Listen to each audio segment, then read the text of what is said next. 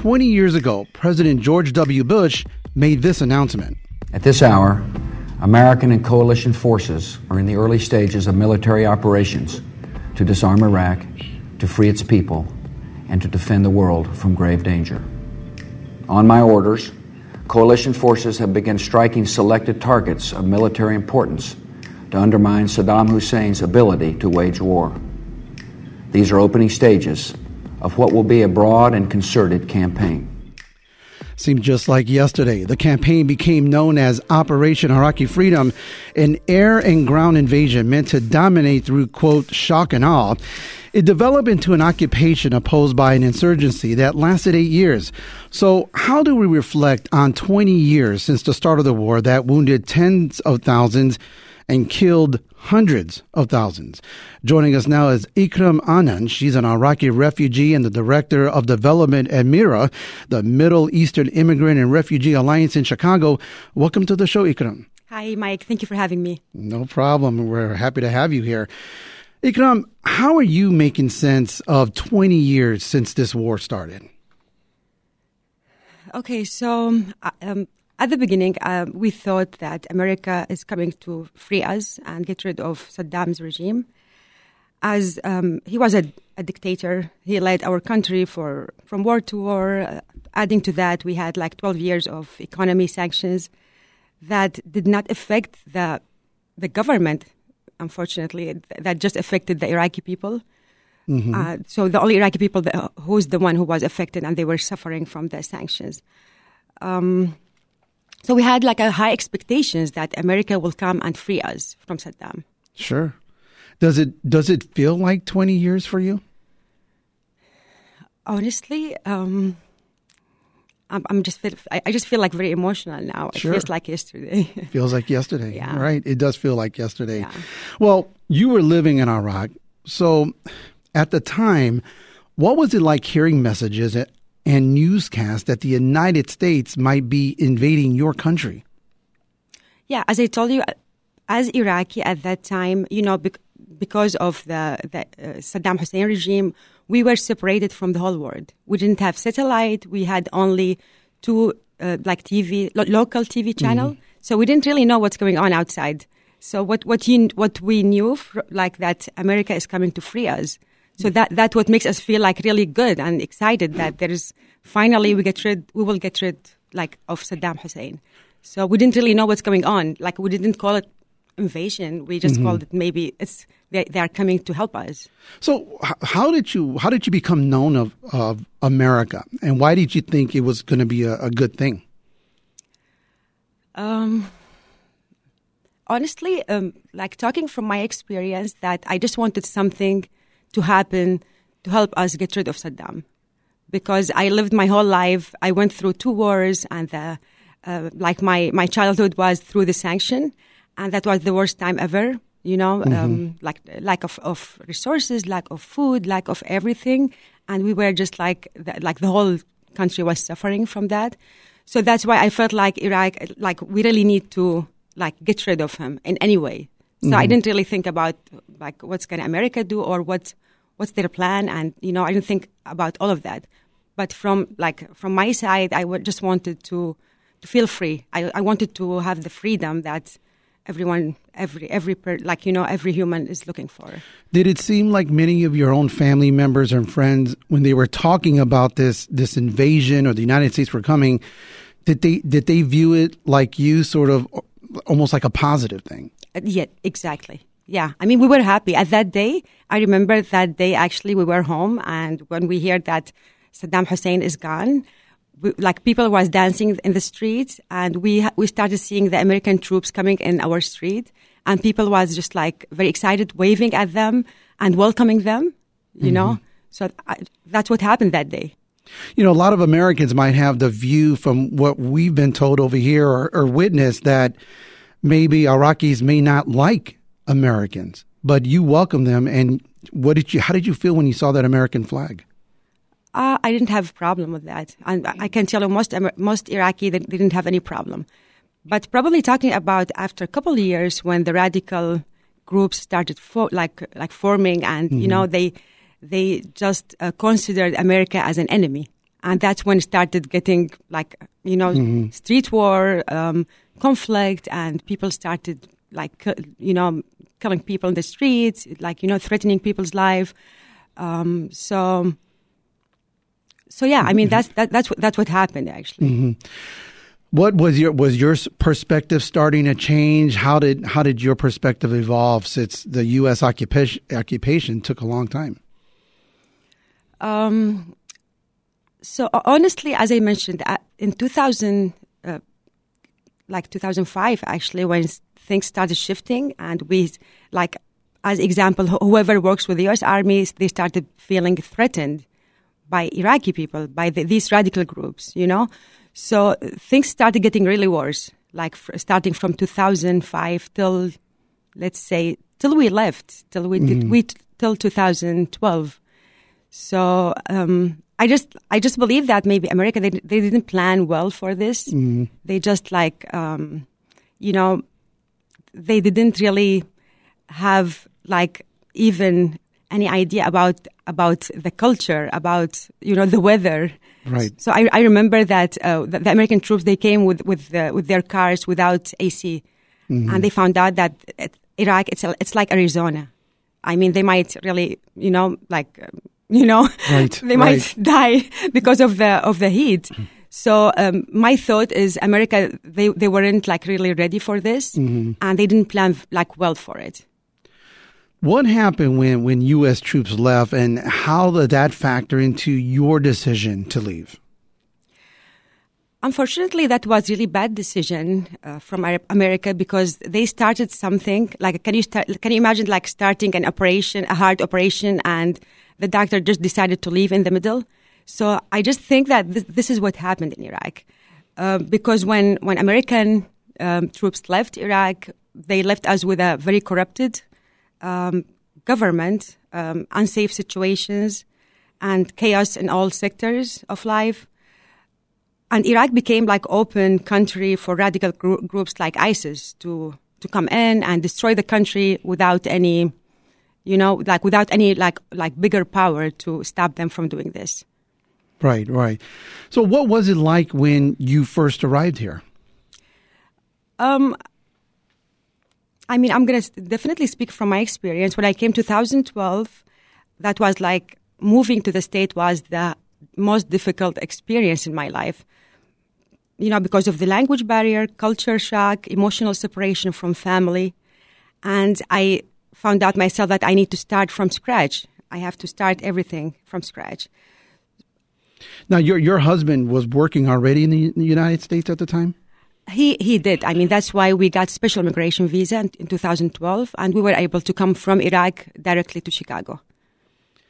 How did you find yourself initially in Chicago? Did you already have any kind of other friends and relatives here? Why Chicago? My family-in-law, they came as a refugee 2008.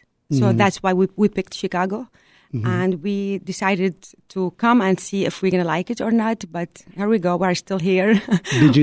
What did you know about Chicago then? Anything? Nothing, actually. Nothing. Yeah. So when we came, I was really shocked. It's a big city. There is a lot mm-hmm. of people from different countries, mm-hmm. different nationalities, different accents. Mm-hmm. That's what makes me feel scared to speak English, actually, at the beginning. Right. So that was a big thing for me, to go out and do my own stuff by myself. So that was the hardest thing, actually. All right. This is Reset. I'm Michael Puente in for Sasha Ann Simons. We're marking the 20th anniversary of the start of the Iraq War. Ikram Anand is with us to reflect. She's an Iraqi refugee and the director of development at MIRA. That's the Middle Eastern Immigrant and Refugee Alliance in Chicago. Now, I understand when you got to the United States, you became a tailor. Tell us a little bit about that. Yeah. So, I mean, I studied computer science in Iraq. I worked with a few non-profit organizations, American organizations like the USAID and another American organization that do community development in the north of Iraq. So when I came to the state, I found out myself that my English was very weak, and adding to that the trauma about being separated from family in a new country. So I decided to go to college to mm-hmm. improve my English, and I decided to get a job just to get myself out of my house and doing things just to adjust to the life here. Yeah, so my first job was working in a small store in downtown Evanston. Like I haven't been like a tailor in my life, but I like this, as a hobby. And I found out myself working there for 1 year. I have learned a lot, actually. And that's what led me to apply for Nordstrom. My first official job was at Nordstrom, Michigan Avenue. Wow. Yeah, it was a big step for me. Wow. I worked a couple years, but after that, I felt like I really want to follow my passion, to work with a nonprofit that helps refugees and immigrants in Chicago area. Well, tell us about your work with MIRA, the Middle Eastern Immigrant and Refugee Alliance. What's it like working there, and who are the people you serve? Yeah, so in 2017, I remember I had we were slow at Nordstrom, and I took like a month off. That's when I decided to volunteer to one of like the churches in Evanston. I went one day and I found out there is like a lot of families who speaks Arabic, and no one speaks Arabic there with the volunteers. So that day, I remember I came back home with my heart was like very overwhelmed, and I felt like I really want to like help refugees in this area. I just felt like I can really use my own story to help them. So I got to work with the Middle Eastern Immigrant and Refugee Alliance in 2017. I'm the director of development. I lead a women empowerment program, which is we help the women, we lead them like to be more independent, through like education, through helping them like to start their own business. Sure. And all of that. So, adding to that, like at my organization, we help with case management. We have legal service. So we like our mission is to build a community for refugees in Chicago area. What is it like to be a refugee? And from your perspective, what do refugees need most? As I mentioned, from my experience, people when they come here, they are definitely traumatized, like coming from like a war area to a new country that they need really to start all over, to start from scratch. So they definitely need like support at least like the first 5 years. I mean, with education, with case management, with legal service, they need mental health support, and that's what's missing in my community actually. That like nobody really cares about the mental health, the mental issues in the refugee community, which is that affect everything, because no one can be like really committed to a job if they have depression and anxiety or if they are traumatized. So that's how we decided as organization to take the step actually and to start making awareness about mental health. Also, like we do a lot of big events. We try to bring people together. We try to change the way that the bigger community look at refugees, because refugees, I believe that they have a lot of talents. They have a lot of good things to give to the community if they get the help that they need when they come here. Right. Is there enough resources for refugees when they come here? Do you think the city and the state provides enough resources? Yeah, I'm going to be honest about that. Go ahead. So I just believe that America, they're not even they don't have a good plan actually to work with refugee community. Because like when people comes here, the resettlement agencies, they help them for 3 months. And trust me, after that, they just leave them in the street. That's how I feel. That's how I felt when I came to the state. Like after 3 months, I had to deal with, with my rent. I have to deal with my, education. I didn't know where to go. So that's why I feel like now I'm very committed to work with our organization, because we are not a resettlement agency. We help people actually starting from 3 months to 5 years. Because you cannot like give only one service and that's it. I mean, you need to walk with them.